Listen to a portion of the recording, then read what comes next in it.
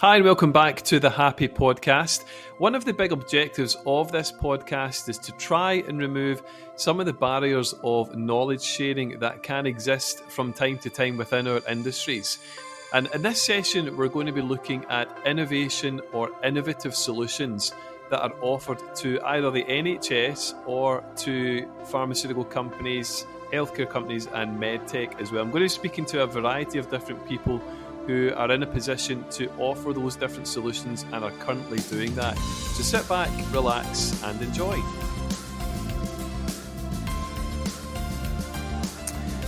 Hi everyone, welcome back to another session in the HaPi Podcast. Welcome along and thanks for joining us today. I'm delighted to welcome Chris Roberts onto the podcast today to have a conversation in the series of innovation in pharma. Chris and I have just done some work together, which I was pleased to say was a success from a recruitment perspective. But I'm going to allow Chris just to give us an intro to him, what he does as a day job, so everybody knows who you are, Chris. So welcome, thanks for coming on. And do you want to give us a bit of an intro to who you are and what you do? Sure, yeah. Hi, Colin. Yeah, thanks for inviting me along. I'm delighted to be here and part this program. So, yeah, my name is Chris Roberts. Currently, I am National Sales Manager for the Specialty Care and Immunology Division at HaPi UK. I've been in the pharmaceutical industry just coming up for 24 years at the end of this year. I started, as we all do, as a primary care representative. I moved quickly into being a hospital specialist. I was a hospital specialist for about 5 years before becoming a regional manager.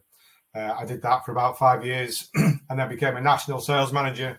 And for the past 13, 14 years, I've been in national sales management, head of sales, business lead roles for a variety of companies. So, I've been a sales manager for, since 2004. So 18 years worth of sales management experience. So good. And it's gone by in a flash. Yeah, and so as I know, we're talking about this before we come on to this call. You're a busy man. You're spinning a lot of plates, and I tend to any kind of communication that I have with you seems to be out of hours in terms of getting maybe answers to questions, stuff like that, which doesn't bother me in the slightest. But that's when I know that you've kind of sat down, you've got your feet up, you're watching your beloved Liverpool. Right. And with the tops in the background, but I have a team of 7. Yeah, so I have 6 key account managers. I've got 1 national account manager. We cover. I have 4 products in my portfolio, ranging from rare disease, very rare, to ultra orphan disease. Extremely busy.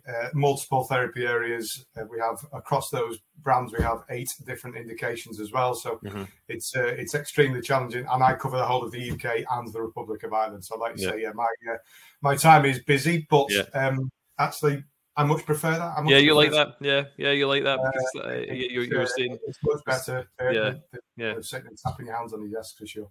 You were saying the other day you can't sit still either, so you quite like that. Well, and I'm the same. I mean, life moves a lot quicker when you're busy instead of just kind of those times where it's a bit of a downtime. So you're at the end of the day, you're a busy man. You're looking after a lot across the UK.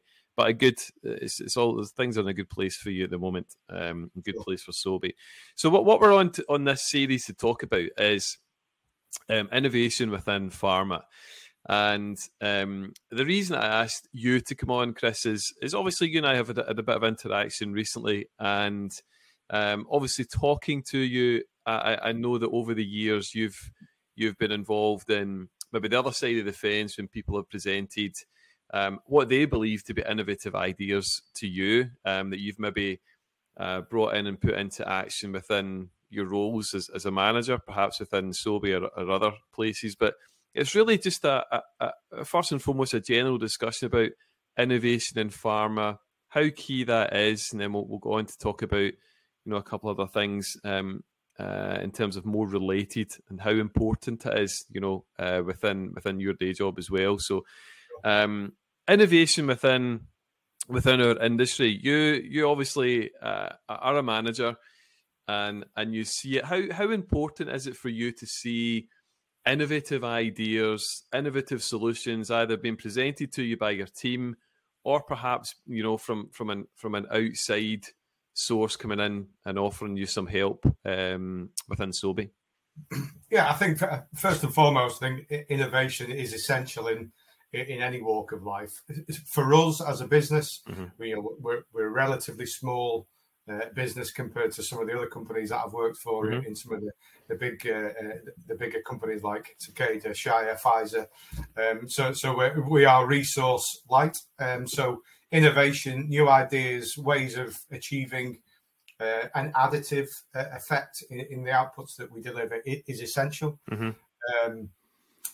For me, I think I guess it goes without saying innovation needs to be different, but it needs to be something that is bespoke to us as a business, and something that we don't already possess or don't have the time to do.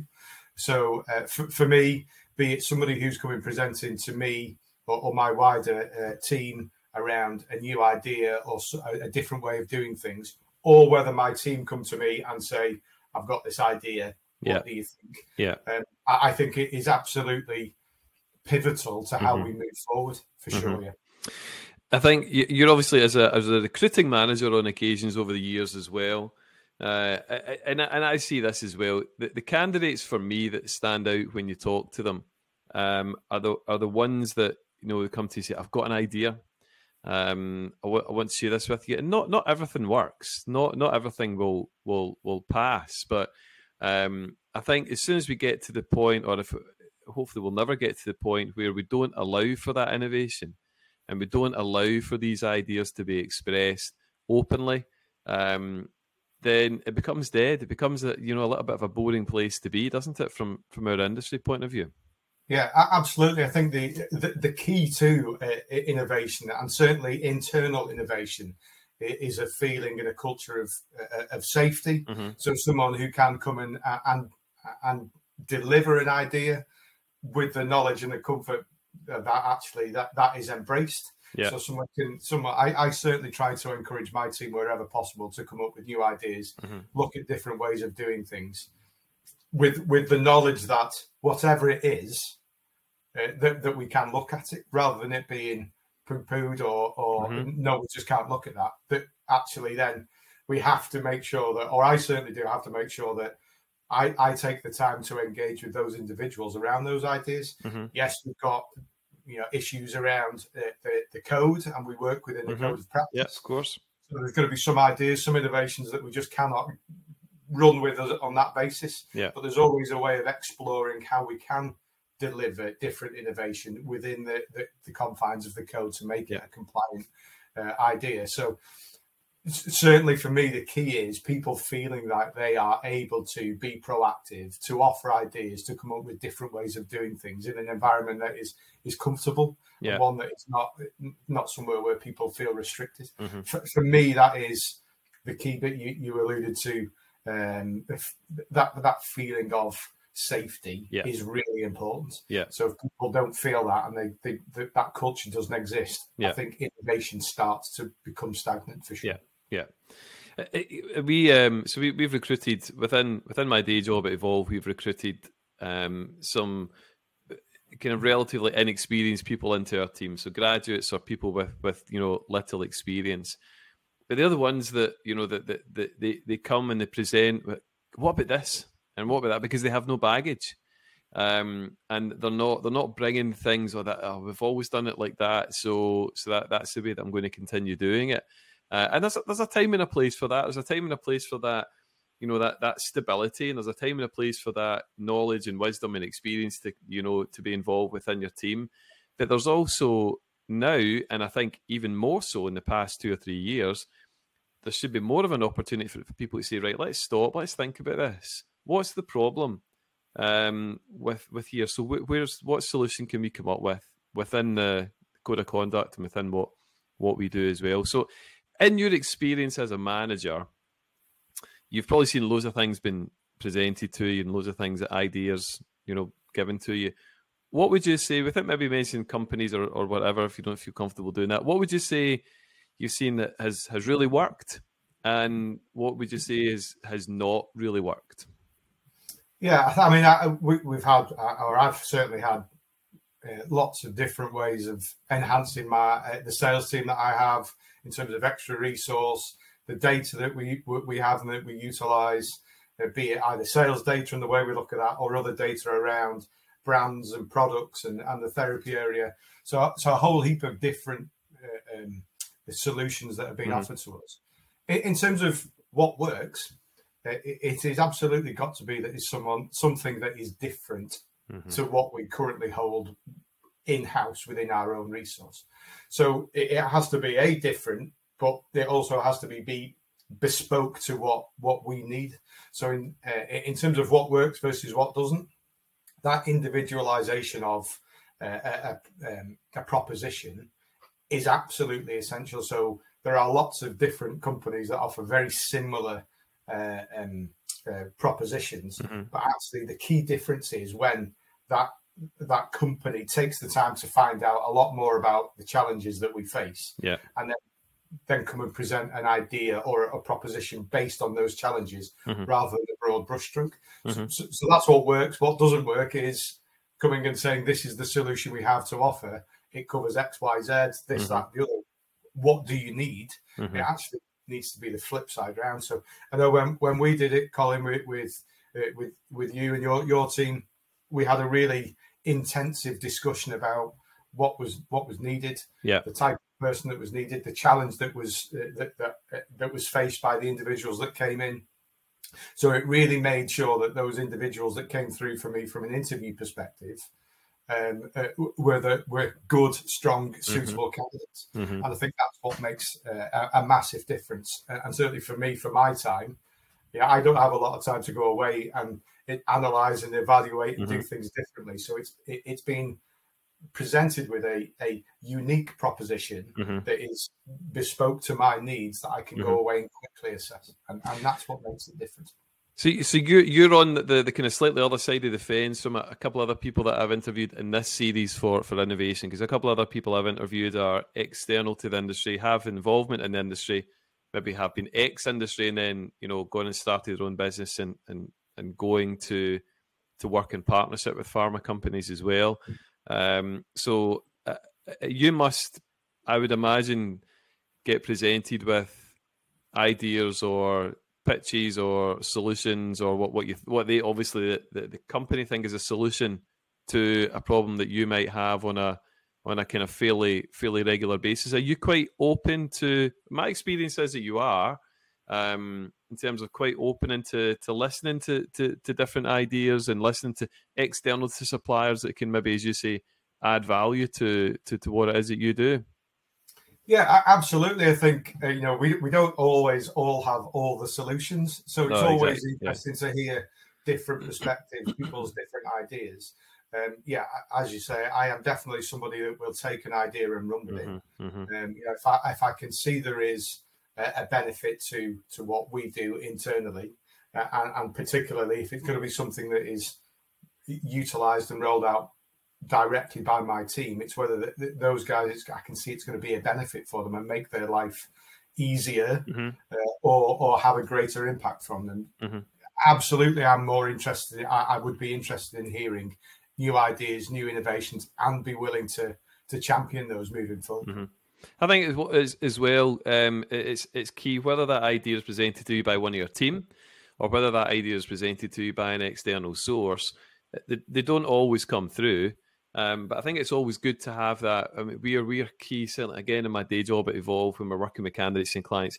Feedback is so key. Feedback is absolutely crucial. As a candidate, if you're not going to be successful, certainly getting that job if you're latter stages, we would always ask for feedback. And I think that's also important as well. So if you present an innovative solution or what you believe to be an innovative idea, and it's rejected, it's important to, I think, for that person to come back and say, look, this is why we're not going to run with this, because of this. So there might be aspects of that idea that work, but actually right now, for whatever reason, we're not going to run with it. So It's the same in the whole recruitment side of it as well.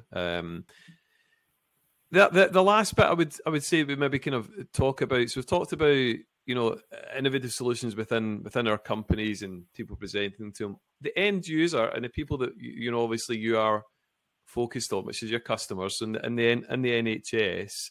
How open do you think that doctors and nurses, clinicians, people that effectively are going to be using your products, how open do you think they are to innovative ideas of either communicating or innovative ideas of using your products? Do you think they are, that they're more open to that now, or do you think they're still no? I'm quite set in my ways in terms of how we communicate with you or how you present this to us? Yeah, I mean, I think we alluded to me being busy. I know you're extremely busy. Everybody is busy at work, isn't it? It's extremely busy, but certainly from an NHS perspective, given the current situation, the pandemic and the challenges that absolutely, yeah. There's probably nobody else that is busier in the country at the moment than the guys that work in the NHS at all different levels. So I think there absolutely is a desire and a need for us to be much more specific, much more bespoke, to make sure that when we do have time as an industry with key customers within the NHS, that we are really clear and very effective and very impactful. And through that, I think there is an appetite for us to interact with them, but on a basis that is really clear. We have a really clear objective, but that comes from having a really open discussion at the outset. So we talked about earlier about when we initiated the project for recruitment, and you guys were really clear around what my needs were. We had an in-depth discussion. I think that's really important from an interaction with anybody in the NHS. The whole kind of needs analysis part, isn't it? Yeah, we need to be really clear as we're spending some time with you. What is it that you want to get from this time that we spend together, and then make sure that we are capable of presenting through whichever channel that is, be it an omni-channel approach, virtual, in person, and we provide the right level of material. I think that it's maybe not innovative, but it's maybe a real challenge to us in order to make sure that we maximize the time we have with these customers who are really pressurized in terms of the time that they have. Have you ever found some of the innovative over the years, maybe I put you in the spot here a little bit, but some of the innovative ideas have actually come from the NHS? So they've actually come from customers, so you're talking to a customer about something particular, and all of a sudden a customer says, "Have you thought about doing this? Have you thought about doing that?" Yeah. I mean, there's a couple of things. One that is very recent in terms of an interaction I've had with a customer who it's maybe not that innovative, but the suggestion was around the materials that are provided and that they require materials more electronically rather than hard copy materials that they want, because that would help them. So it's a real need for them. So we need to make sure that we have that capability of delivering that. And again, one that was really clear to me when I started in working particularly within paediatrics was one customer had suggested to me that actually a lot of our patient information was aimed at the parents of the children. Okay. So we should maybe think about delivering materials that is age relevant. Yeah. So again, great idea. It's something that we weren't providing at that point, but now we have bespoke booklets that we're able to hand out, and children can read them themselves if they're going on to the treatments and around the condition that they're suffering with as well. So, it's a great idea. It's just one that, because you're close to it, sometimes you just don't think about it. You don't think about it, and when you think about it, it's actually quite a simple idea in many ways. And absolutely. I think that's when you start to see, pharma and the NHS working really, really well together. Coming up with innovative ideas, and we've seen that fairly recently with, for example, the vaccine rollout, where you and I, because we're part of pharma and different parts of the industry, we could recognize and we could see, and we knew what these companies were going to do in terms of develop the vaccine, etc. very impressed by the speed at which they did that. But obviously, to the wider public who are not part of this industry, all of a sudden the penny's dropping in terms of, all right, that's how pharma works with the NHS. Because to you and I, it's, yeah, well, that's exactly how it works. But to a lot of people, they don't really know that. They didn't know that the shot that they're getting into their arm is produced by one of these companies that are familiar to you and I on a daily basis, but are brand new to Joe Blogs and everybody else who's part of something different. And I suppose in a way quite proud of, becoming part of an industry that you go, yeah, absolutely, we do add a huge amount of value, because we can be at the other end of getting a bit of a slating sometimes, and sometimes rightly so. But if it wasn't for these brilliant minds in our industry, the vaccines maybe wouldn't be there certainly as quickly. So I totally agree. I think that's probably the perfect example of one of the biggest sets of innovation in recent times, certainly within our industry, which is that not only have we taken something that has gone from zero to a vaccine within a very short period of time, but there is also the rollout and logistical innovation around that as well, to make sure that not only is the number of doses manufactured, but that they are distributed to the people that are delivering them, and then we are covering as much of the population we can. So it's been an incredible demonstration of innovation, I think, over the last couple of years between NHS and pharma industry. Yeah, innovation and partnership, and and just where the two really kind of come together and work together, and just it's as somebody said that I was speaking to in one of the other podcasts for this, is part of the reason that probably happened is because so many of the regulations were just kind of shut down, and they're not shut down but kind of removed. Just get rid of that, because we need to move, we need to get things moving again, and that's obviously why that worked, and why that certainly helped. So so I would say that the kind of final part in this, just to kind of wrap things up, you and I talked about this before we come on to the podcast, is you kind of hinted that the best ideas are the ones that are tailored to that particular need. Because it's very easy to go in with a suite of ideas. I've got this, I've got this, I've got this, I've got this, I've got this, I've got this. How important, for your sales guys and your commercial team, your marketing guys, when they come up with innovative ideas and innovative solutions, is it for them to be tailoring it to that particular customer or that particular end user? Yeah, I think it's absolutely essential, because the end user has got to be able to visualize themselves using the idea or the piece of software, wherever it is that we're offered. So it's got to be something that the person on the receiving end of the proposition can look at it and go, absolutely, I can see that this is going to enhance my day job. It's going to make things easier. It's going to make it more impactful for me. It's going to allow me to analyze my data much more easily. So I think it's absolutely essential that those ideas are bespoke. Otherwise, it starts to get lost in the whole myriad of other work that we do. So it then becomes something that is a tool that sits there for us to potentially go, if I remember, then I will use it. Whereas it needs to be something that is, this is so good that I'm going to absolutely implement it from day one and every day moving forward from that. So absolutely paramount. And one idea might work for one customer in the morning, but that might be something completely different for that customer in the afternoon. Because the customer in the morning might like the innovative idea of presenting to them digitally.